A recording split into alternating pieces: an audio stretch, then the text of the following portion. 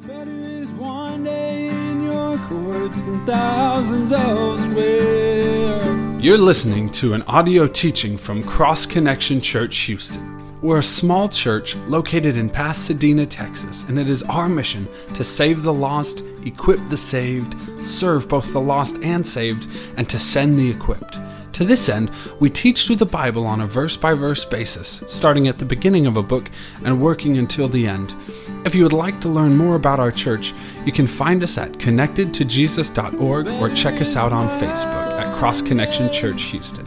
We pray that this teaching would grow you in the grace and love of Jesus Christ our Lord. Than thousands elsewhere. The past several weeks we've been looking at the section in our outline titled The Battle with Pharaoh and the First 9 Plagues. And tonight we're going to finish this section, and then next week we'll move in to one of my favorite sections of all. But so far we've looked at the first 7 plagues that God has sent upon the Egyptians. We have blood, frogs, lice, swarms of insects, pestilence that has killed the livestock, boils on the people, and hail mixed with fire coming down from heaven. And there's 3 main things that we have noted as we have gone through and we've seen these plagues. 3 things that I continue to highlight that I think is important for us to remember as we come in to the next couple of plagues that we'll look at tonight. The first thing that we noted is the purpose of the plagues. And the purpose of these plagues was to help the Egyptians come to know that the God of Israel is the Lord, and to declare God's power and His name in all the earth. And that's really the main purpose of these plagues. That everyone in all the world would understand who God is, that they would come to know His power, they would come to understand that He is so great. The second main thing we noted is that while God is demonstrating His power in each one of these plagues, He's also demonstrating how powerless these false gods that the Egyptians worshipped are. And we noted that each plague that we've seen so far is really an attack against a specific god that the Egyptians worshipped. As you can see from the chart here, we see all these different gods connected with, what the plague does. And they were supposed to really protect, the nation of Egypt, and they were unsuccessful. And this shows that God is more powerful than they are. And the third main thing we noted, one of the most important one that we'll really focus on tonight, is this response that we see from Pharaoh. Every time God sends a plague, we see that Pharaoh has the same response. It's the response of a hard heart. He chooses to harden his heart and not obey, not let the children of Israel go. But last week we noted something unique, something different about the 6th plague. The first 5 plagues, every time Pharaoh hardens his heart. He chooses to harden his heart. He chooses to harden his heart. And then in the 6th plague, we noted that God hardened Pharaoh's heart. But we also noted that there were 2 different Hebrew words translated hardened. When it spoke of Pharaoh hardening his heart, after the first 5 plagues, we had the Hebrew word kabad, which means to harden or stiffen. This is something that Pharaoh chose himself each time. I'm going to harden or stiffen my own heart to what God wants of me. But then when we're told that God hardened Pharaoh's heart, we have this different Hebrew word translated harden, which is the word kazak, which means to solidify or to strengthen. So God didn't take a soft-hearted Pharaoh and make him hard-hearted. Instead, he just solidified the choice that Pharaoh has already made over and over again. He didn't try to stop Pharaoh from hardening it. He just solidified that choice that Pharaoh made. And so last week we ended with the 7th plague, and we ended with this response. In chapter 9, verses 34 and 35, we're told, "And when Pharaoh saw that the rain, the hail, and the thunder had ceased, he sinned yet more, and he hardened his heart, he and his servants. So the heart of Pharaoh was hard, neither would he let the children of Israel go, as the Lord God had spoken by Moses." So after the 6th plague, God solidifies the hardness of Pharaoh's heart, and then he sends another plague, the 7th plague, which is hail and fire, and then we see that Pharaoh once again chooses to harden his own heart. And just like the pattern that we've seen with every plague, every time Pharaoh chooses to not obey, every time he chooses to harden his heart, the consequence of that is, all right, let's send another plague. And until you finally are going to come to a place where you're obedient, where you're soft-hearted, where you're going to listen to what I say, I'll just keep sending plagues. And so now we come to chapter 10, where we have the 8th plague.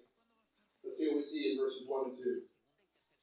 Now the Lord said to Moses, "Go into Pharaoh, for I have hardened his heart and the hearts of his servants, that I might show these signs of mine before him, that you may tell in the hearing of your sons and your sons' sons the mighty things I have done in Egypt, and my signs which I have done among them, that you may know that I am the Lord."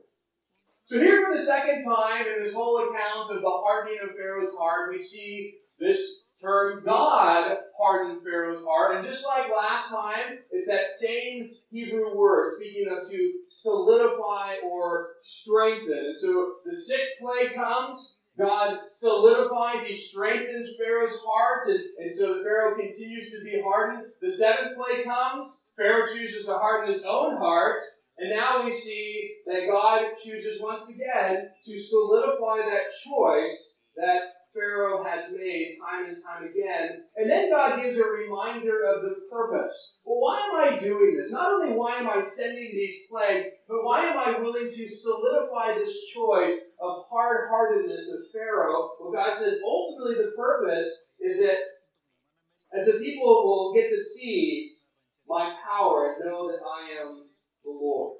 So God doesn't stop Pharaoh from being hard-hearted.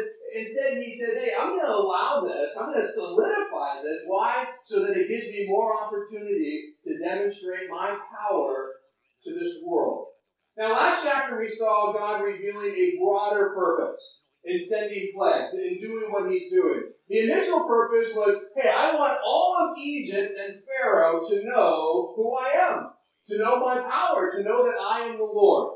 And God has done that. People have started to recognize that. People have started to see that. But then last chapter we saw that actually it was more than that.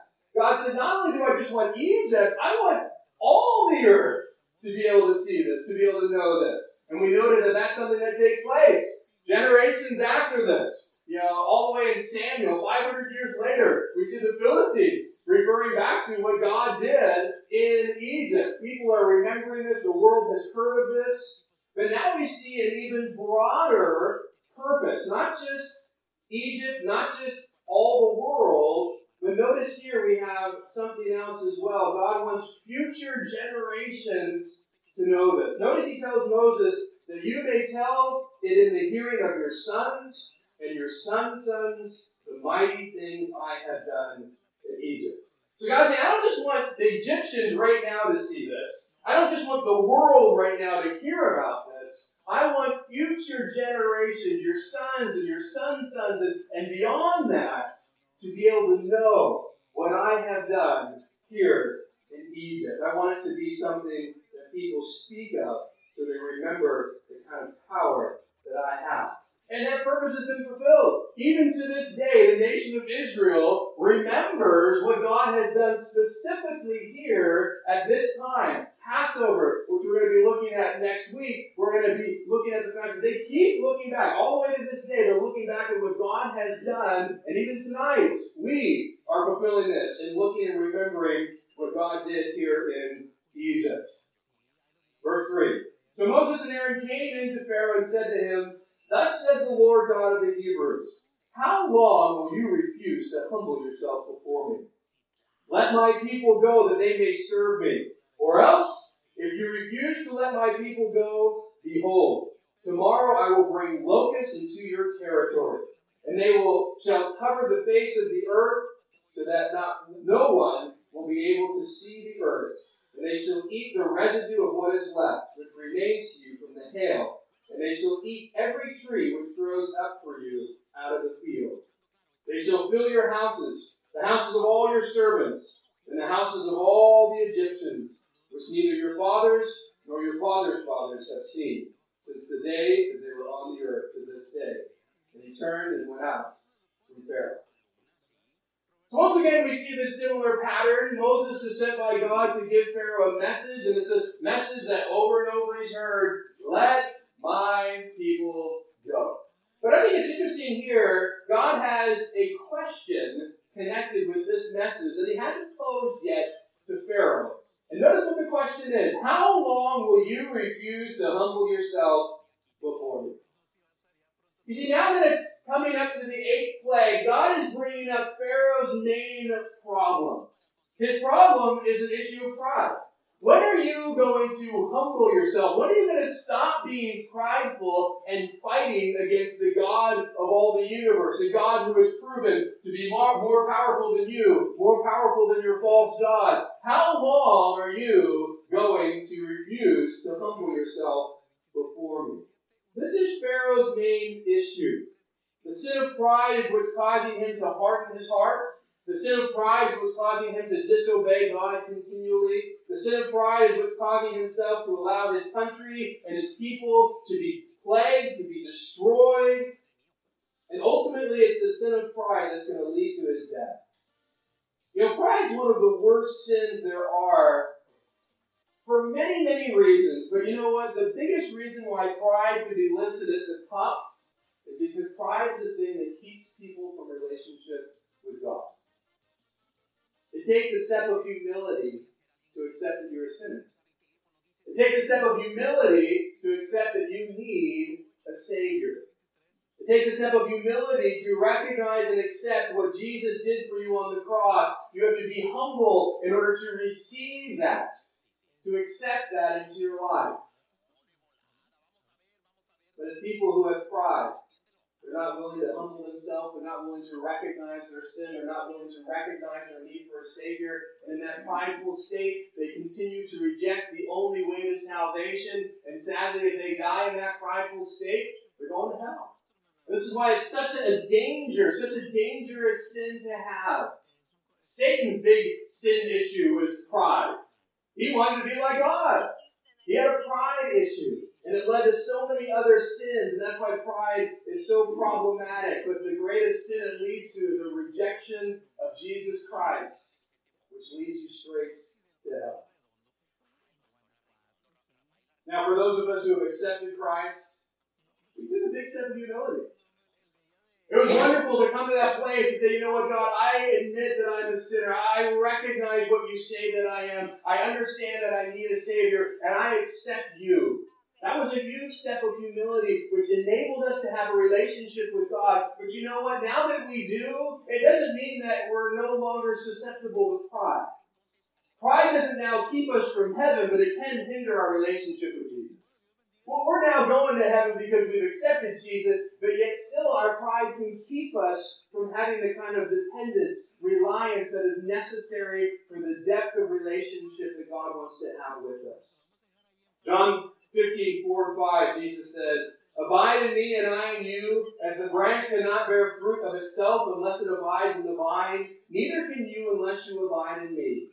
I am the vine, you are the branches. He who abides in me and I in him bears much fruit, for without me you can do nothing." Jesus says something here that goes in the face of any prideful person. Without me you can do absolutely nothing. Well, in my pride, I don't believe that. In my pride, I believe, well, Jesus, maybe without you, there's some things that I can't do, but surely I am capable of this, and I'm capable of that, and oftentimes I'll even try to prove it. Oh, look, Lord, look at me do it. I'll do it. I'll prove to you that I'm capable. And the only thing I prove is what Jesus says is true. I'm not. You're not.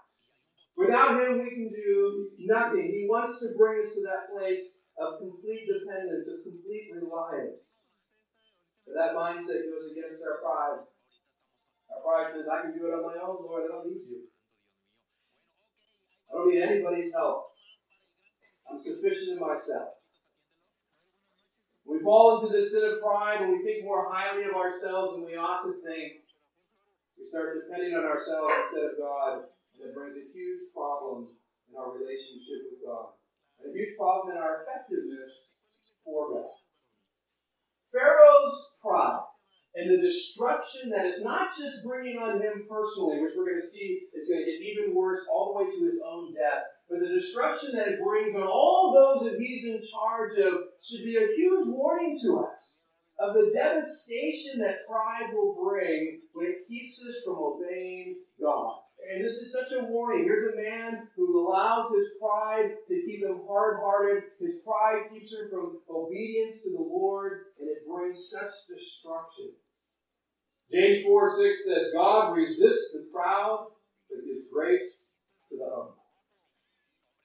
This verse shares two wonderful statements. The second part is the one that we love. Oh, God gives grace. We all want God's grace. It's so wonderful. But notice what it's connected to. Who does he give his grace to? The humble.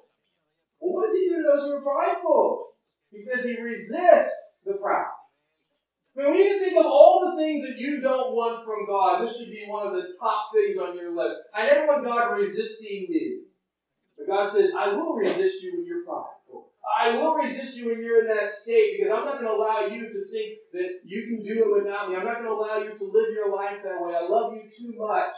I will resist you so that you can come to the realization of what Jesus said, without me you can do nothing. And then once you humble yourself, I'm going to pour my grace upon you.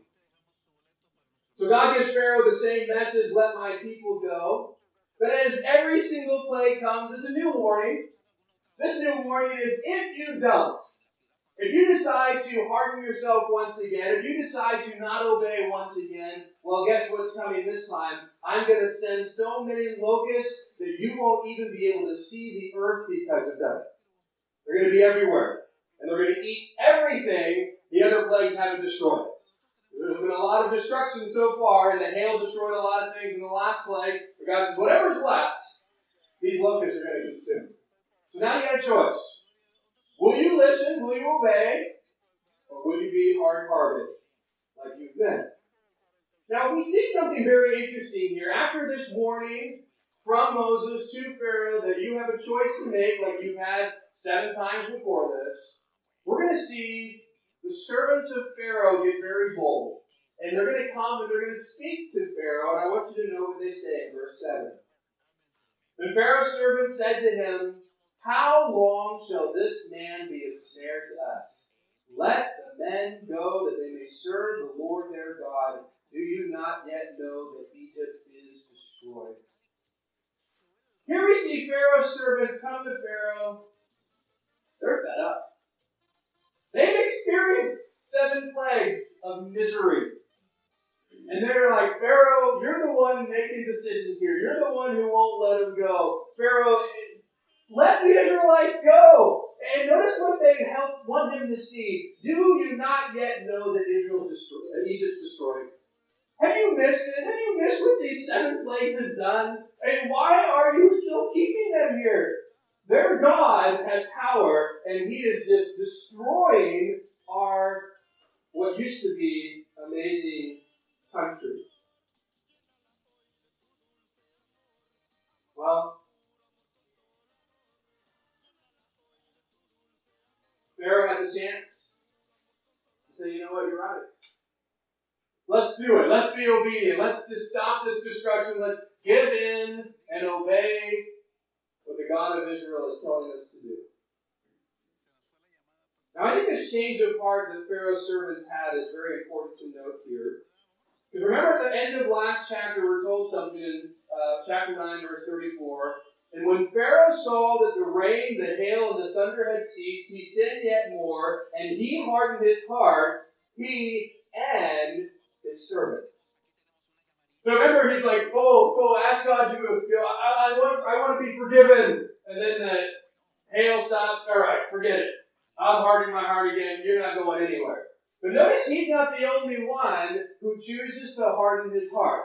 His servants, after the end of the last plague, also chose to harden their hearts as well. And also, I want you to note something. At the start of chapter 10, Moses says, go to Pharaoh, for I have hardened his heart and the hearts of his servants. So after that plague, they chose to harden their hearts, and then God says, hey, I have solidified the hardness of heart that not only Pharaoh has, but also these servants. Now here's the thing I want you to notice. They've had a change of heart. They've now come to Pharaoh and said, you know what? It's time for these people to go. Yeah, we were hard-hearted. We were against this. And we're even told that God solidified that. But notice that God solidifying their hardness of heart did not keep them from choosing to soften their hearts. It wasn't something where God's like, you're never going to be able to soften your heart now. I'm going to just keep you hard-hearted for the rest of your life. No. He just solidified the choice that they made. It didn't stop them from making a different choice, which they do here when they come to Pharaoh and they say, hey, it's time to give in. It's time to stop this and let the Israelites go. So the fact that they can choose to soften their hearts reveals another thing. So can Pharaoh. Even though God has solidified the hardness of Pharaoh's heart, he can still choose to let the Israelites go. But let's see what he chooses. Verse 8. So Moses and Aaron were brought again to Pharaoh, and he said to them, go serve the Lord your God, who are the ones that are going to go. And Moses said, we will go with our young and our old, with our sons and our daughters, with our flocks and our herds, we will go. For we must hold the feast to the Lord. Then he said to them, the Lord had better be with you when I let you and your little ones go. Beware, for evil is ahead of you. Not so. Go now, you who are men, and serve the Lord, for that is what you desired. And they were driven out from Pharaoh's presence. So Pharaoh's servants had come, they pleaded with him, hey, it's time to let the Israelites go. And so after having this, Pharaoh calls for Moses and Aaron again, and he asks them a question. Who are the ones that are going? Well, you should already know the answer to this one. Who are the ones that God has asked to go? All of them. But he doesn't want to let all of them go. He's never wanted that, so now he's like, well, who are the ones that you're going to take? Answer that to me, and then maybe we can make a deal here as to whether or not you guys can go. And Moses responds with, everyone's going. The young people, the old people, and all of our livestock. Well, Pharaoh's not happy with that answer. He does not want everyone to leave. And he basically says, the Lord will certainly need to be with you if you try to take your little ones along. I'm never going to let that happen. Only the men may go. That's his response. Now notice we see what he already tried to do before, which is compromise. Remember before when he finally came to the point, he says, fine, you guys can worship God, you can sacrifice to your God, just do it here in Egypt. You can't go out to the wilderness, you can just stay here. That's my compromise. God says, no, I'm not compromising with you. Let my people go, where I told them to go. All right, fine. You can leave Egypt, but you just can't go very far. You can just kind of go to the outskirts of right where the wilderness Egypt touched, you can go there. No, I'm not compromising with you, Pharaoh. So twice already we've seen Pharaoh try to compromise with, how this is going to happen. And now he says, right, fine, God, you're a hard bargainer, but I got something for you. Your men can go all the way to where you want them to go and sacrifice. The women and children, though, livestock, they're staying behind. This is something that I think is just an unfortunate reality that we have with God. And it comes from pride. Whenever we think that when God tells us something that we can stand in this place of negotiation, right? That's really interesting, Lord, that you want me to do this. But how about we kind of compromise here and I just give half of that to you? You can have half of it. Isn't that okay? This is kind of the mindset that Pharaoh has. Or, well, I know you want me to go all the way here, but what if I just stay here in Egypt and do it instead? We're always having this concept of it's okay when God asks for us to obey Him to come back into this negotiation, which just shows the arrogance that we have, that we think we should ever be able to say, all right, Lord, it's a yes or no. Are you going to obey or not? Well, it's not yes or no. I mean, it's going to be in between. We got to kind of negotiate here. I can't do exactly what you want. I mean, that's a little too much for me. So how about we do it this way? How about I just give you half of what you want? Won't that make you happy? No, it won't. And sometimes we convince ourselves that, hey, if I just give him half of what he wants, surely that's better than nothing. God says, no, I want complete obedience from you. But too often, this is the way it is with our life. Lord, yeah, you can have this area. You can have that area, but I want to keep control of this area. And this area over here, that's something that you still, I'm not giving that to you either. There's an interesting story that's written about our life being like a house, and it's kind of a longer story, but it's elaborate. You go into each room, and it's like, oh, here's this really clean living room, and oh, Lord, you can have this. I cleaned it up for you. Here it's yours. And then the bedroom, and then the kitchen, and of a sudden there's a closet that's full of junk, and oh, you can't have that. You can't even go into that room because that's the stuff I don't want to give up yet. I still want to hold on to. That's still something I want to keep a hold of. So let's go back in the living room. I cleaned that up for you. You can stay there. You can have that. It's all yours. But this room's mine still. And this room over here, yeah, I know I put a lock on it because I don't want you ever going in there. Yeah, this is mine. This is my stuff. I'm not willing to give that up yet. And sadly, that's kind of our life sometimes with the Lord of, you can have this, you can have that, but there's too much of it that we're not willing to say, here, it's all yours. You paid for it. You bought me with a price, and I'm giving everything I have back to you. Well, Pharaoh, he only wants to give parts, he wants to compromise. It's something we need to understand. God doesn't compromise with us. He's not going to compromise with Pharaoh. He doesn't compromise any time in Scripture. He just says, obey or don't. What's your choice? And sadly, too often our choice is, well, if that's the choice, I won't obey. Verse 12.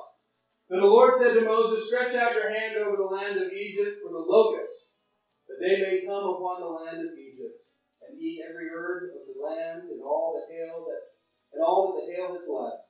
So Moses stretched out his rod over the land of Egypt, and the Lord brought an east wind on the land all that day and all that night.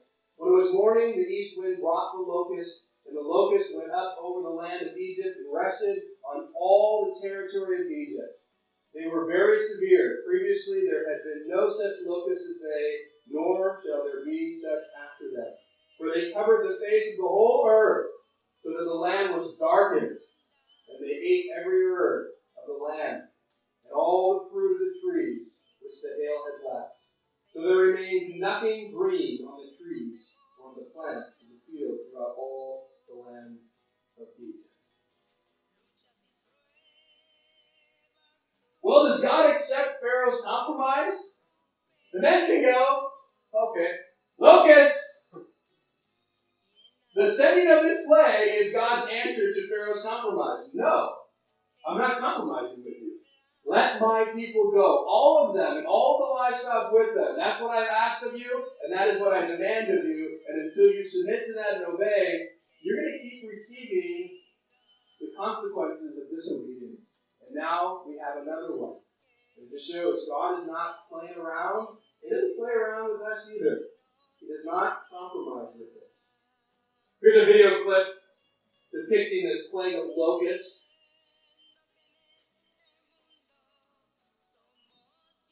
As you can see, there's so many of it that you can't... Oh, you missed it. It's back before this one. But for whatever reason it's not coming up. You might not have the video. There it is.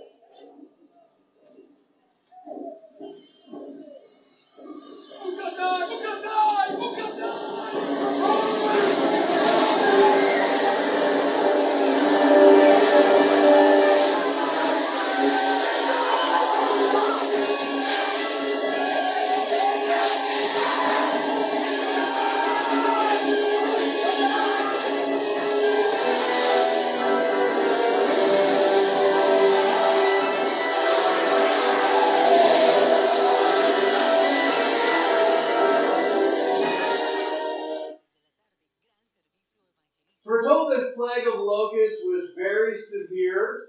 Previously, there had been no such locust like this in all of Egypt, and God says there never will be again. We're also told that it covered the face of the whole earth, that the land was darkened. Now, I have a picture here. This is locust. But notice you can see through the locust to the mountains, to trees behind it. Imagine how many there has to be where you can't see anything but locusts, and everything's darkened because of it. I mean, the amount of locusts that would have been sent was just insane. But you know what? The biggest problem with this swarm of locusts is what they ate.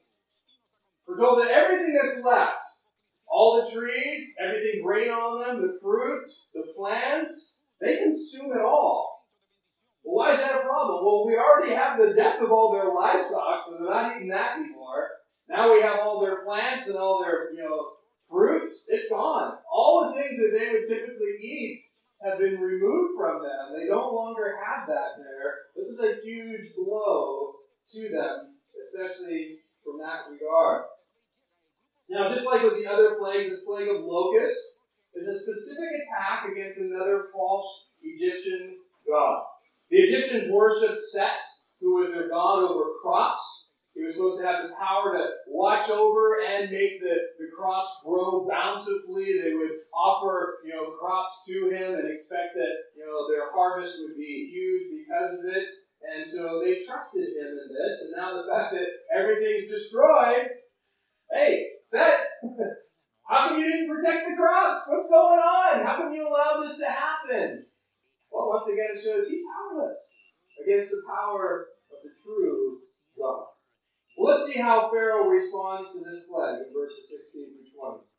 Then Pharaoh called for Moses and Aaron in haste and said, I have sinned against the Lord your God and against you. Now therefore, please forgive my sin only this once, and entreat the Lord your God that he may take away from me this death only.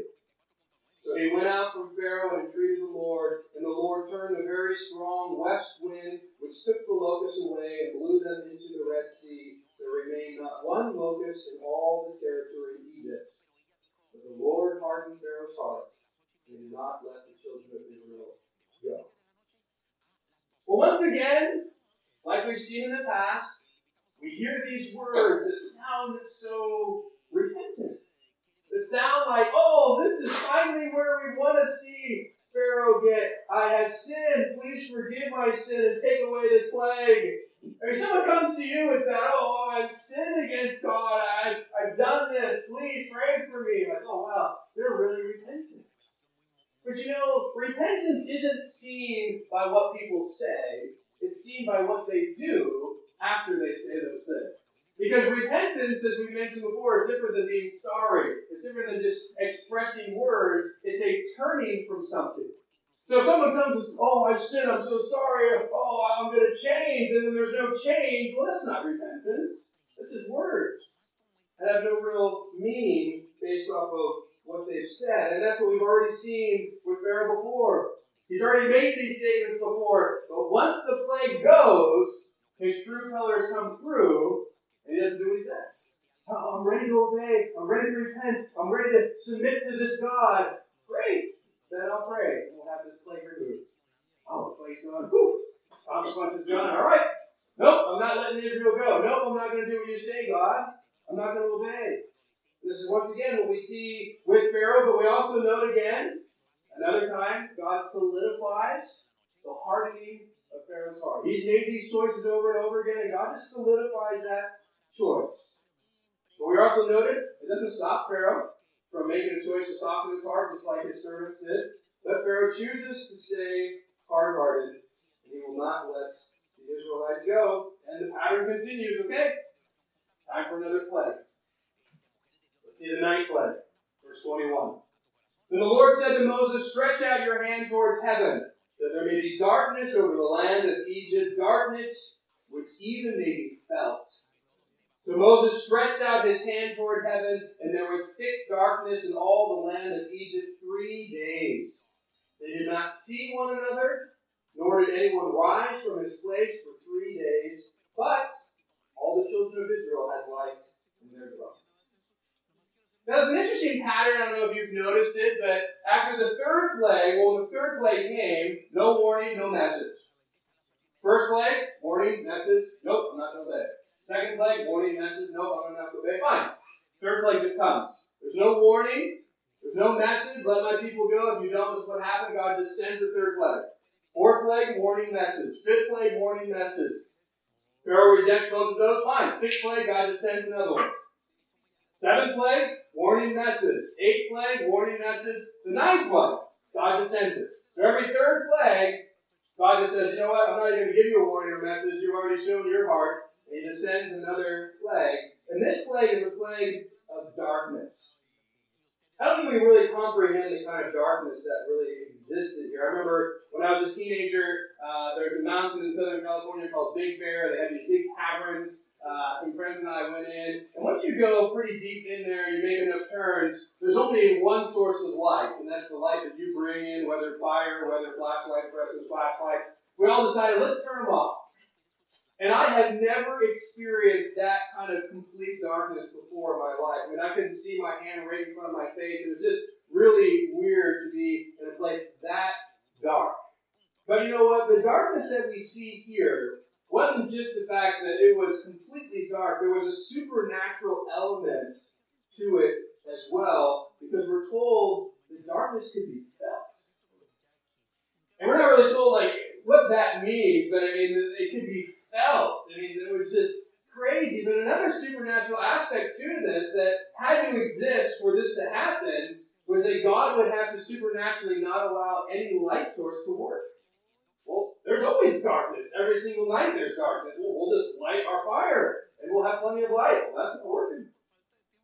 Because then it wouldn't be an issue. There wouldn't be darkness. What he says happens where no one can see each other wouldn't exist. All they would do is get out their torches, set their fire. So God had to stop anything from actually illuminating lights and bring this darkness that could be felt. And it happens for 3 full days. I want you to think about that, because this would have been horrible, especially for families. Think about having your kids. We're told that nobody sees each other for these 3 days, and we're told nobody moves. Nobody gets up from where they are. I want you to imagine that. Wherever you are when this comes is where you're staying for the next 3 days. If you're in your bed, you're probably in a better place than some, but, wherever you're at, the darkness comes and you're not moving. But imagine, being a mother, being a father, your kids are screaming, they don't know what's going on, they can't see you. All you can do is hear them. You can't help them. You don't even know where they are. No one's moving. They're just sitting there. The kind of gross thing, if you really think about the practical reality, you sit there for 3 days, you're going to have to use the bathroom. No one's getting up. They're sitting in their own urine, sitting in their own poop. I mean, that's just a reality as well. I mean, this would have been a disgusting time, but they don't know when this is going to end. I mean, some of these plagues have lasted a little bit of time, and, the darkness, especially being dark that long, it probably felt even longer than 3 days. They don't know when this is going to conclude, and the fear, and just the fact that it was felt, it would have just been a horrible, horrible experience. Once again, another direct attack against one of the most worshipped gods of the Egyptians, which is the god Ra, which is the sun god. He had power over the sun. He had power to bring light to Egypt. They worshipped him greatly. There's no sun coming up for 3 days. Ra, where are you? You're supposed to bring us light. What's going on? Oh yeah, that's just another one of your gods that has no power against the God of Israel. But notice another thing that's very interesting is the Egyptians are all in darkness. We're told all the children of Israel had light in their dwellings. And I think this is such a great picture. A picture that shows the distinction and difference between those who accept Christ, those who believe in God, versus those who are unwilling to believe in Him and have rejected Him.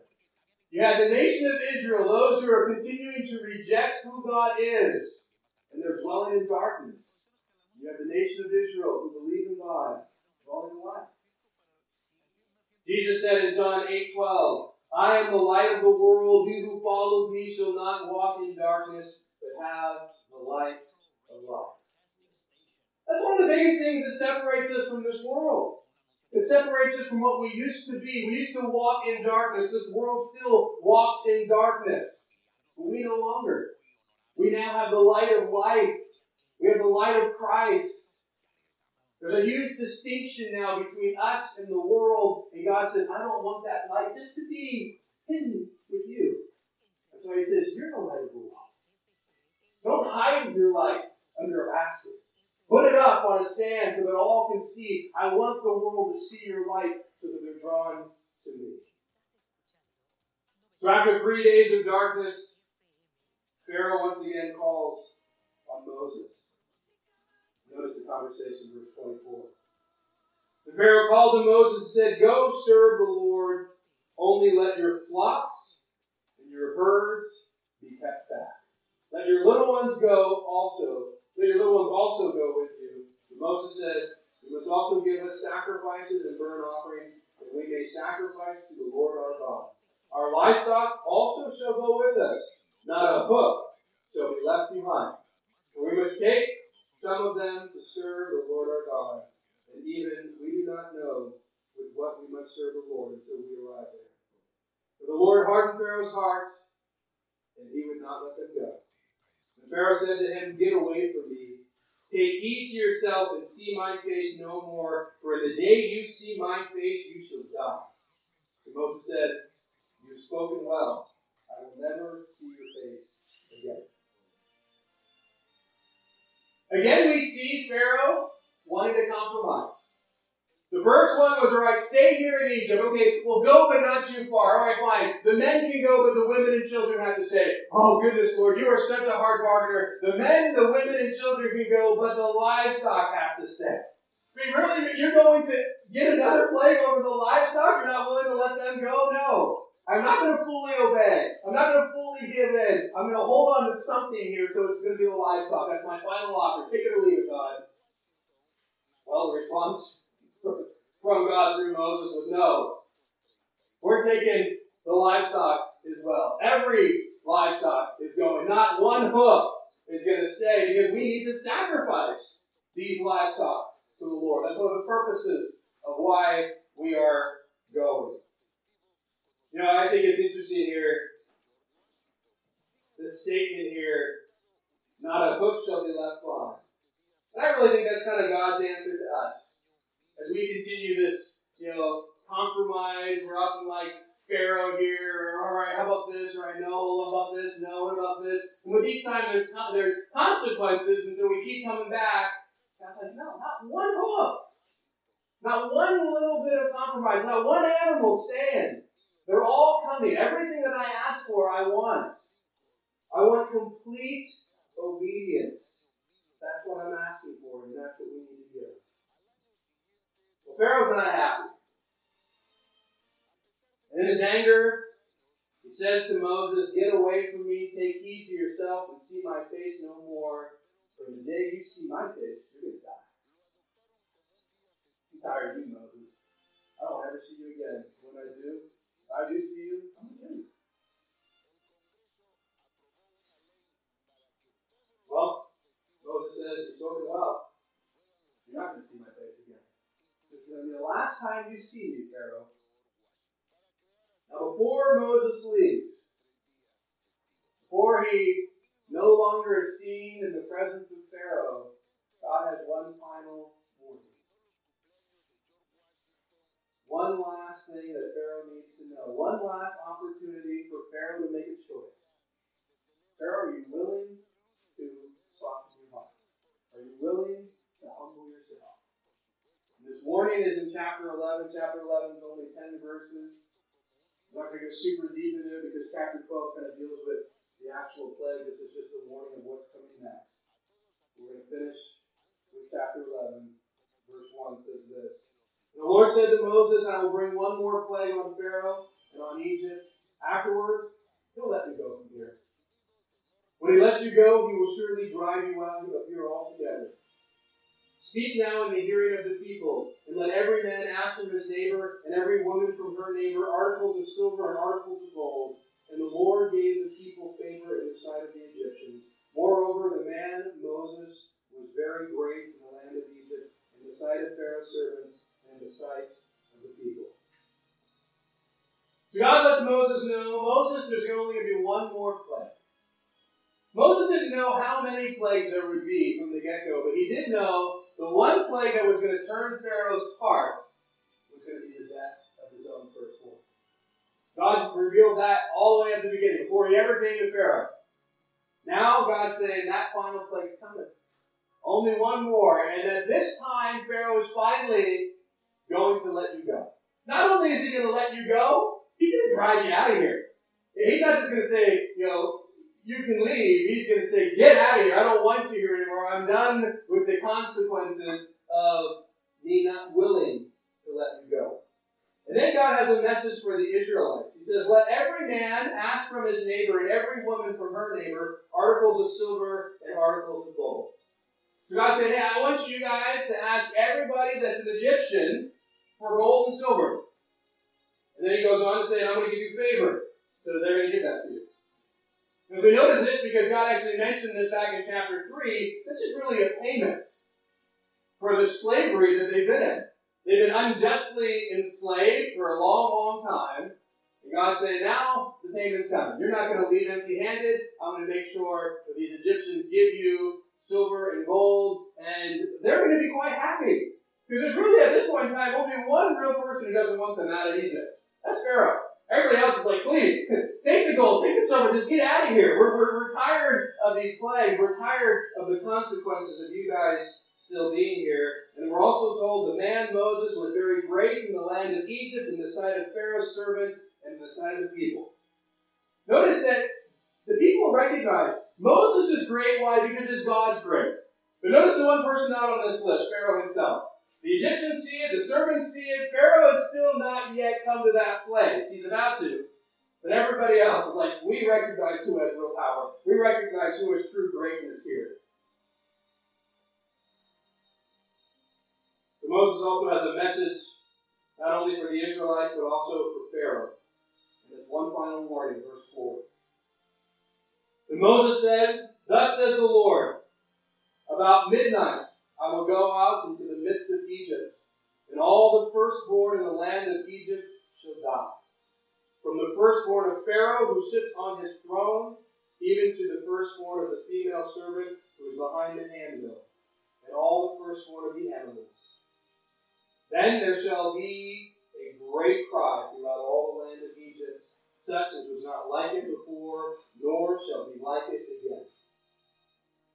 But against none of the children of Israel shall a dog move its tongue, against a man or beast, that you may know the Lord does not make a difference between the Egyptians and Israel.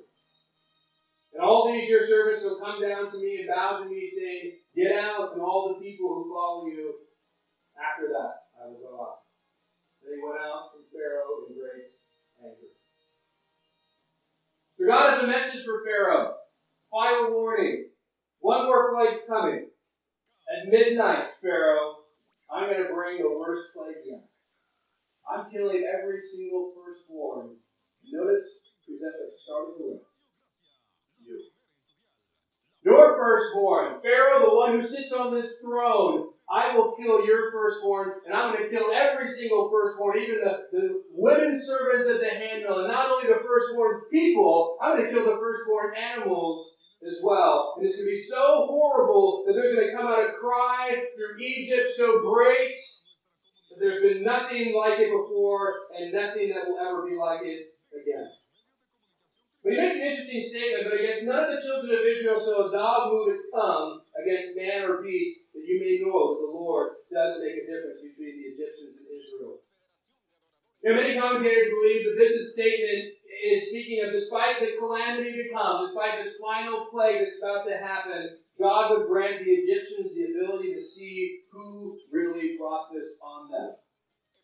He's not going to blame Moses. They're not going to blame the Israelites. They're going to blame the one who's truly guilty, Pharaoh. And think of this. You're the political leader, and hey, it's one thing as a political leader to be able to see bad news and bad things happening and blame it on somebody else. But God's saying, no, this time, your own people are going to turn on you. They're going to recognize it's you who's been doing this. You're the one who wouldn't let them go, and now this horrible catastrophe of our firstborns are dead because you wouldn't do what the God of Israel wanted you to do. Moses goes on to say, and when that happens, your servants will come to me and beg me and the people to leave, and then we're going to go. Pharaoh, you're going to lose your people. They're going to beg us to go. They're going to be desperate for us to leave. And that's the time that we're finally going to depart your country. After giving that message, we're told that Moses leaves Pharaoh's presence in great anger. Now, we're not told why he's angry. You can make a lot of assumptions. I would think one reason would be Pharaoh just said, if you ever see you again, I'll kill you. I can see why that would make him angry. Or it could just be anger in the sense of, you are such a stubborn, prideful, hard-hearted person. Remember this about Moses. He lived here for 40 years.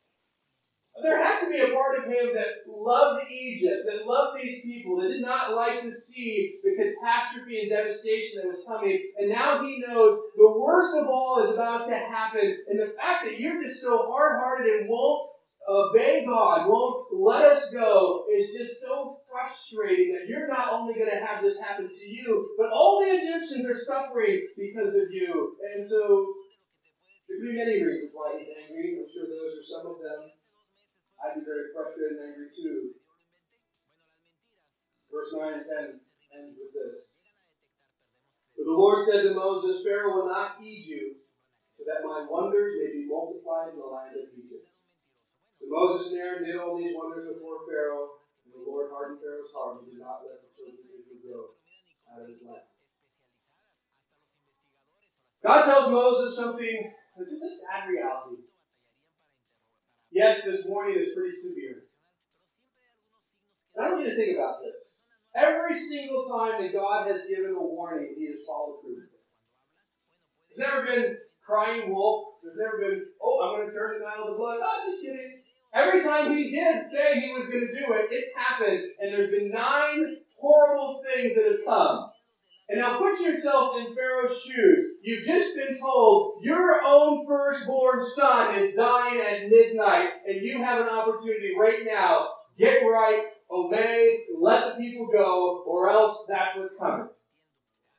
It just shows how sad and how hard-hearted Pharaoh is that not even the death of his own firstborn or the death of all the firstborn in Egypt, not only people but animals, keeps him from coming to the place where he says, you know what, I'm going to submit. I'm going to obey. I'm going to give it. God says, you know what, this final warning, he's still not going to listen. What a sad reality of how prideful Pharaoh is. How hard-hearted he's become. That he's at a place where not only is he willing to do this to the land of Egypt, but even, which you would hope he loves deeply, his own firstborn. To think, it's not going to happen. To think, every one of these things has happened. Why would he ever conclude this isn't going to take place? It's just crazy. And he's still not willing to do it. Once again, we're told that God solidifies his heart. And he's going to not let Israel go. So that's the end of this long subsection of all these 9 plagues. Which brings us to the 10th. We're told what it's going to be. We're going to move into the next section next week entitled Deliverance. It's my favorite section in the book of Exodus. It deals with the Passover, which we'll look at next week. A great, great, great passage. I encourage you to read ahead. Any thoughts?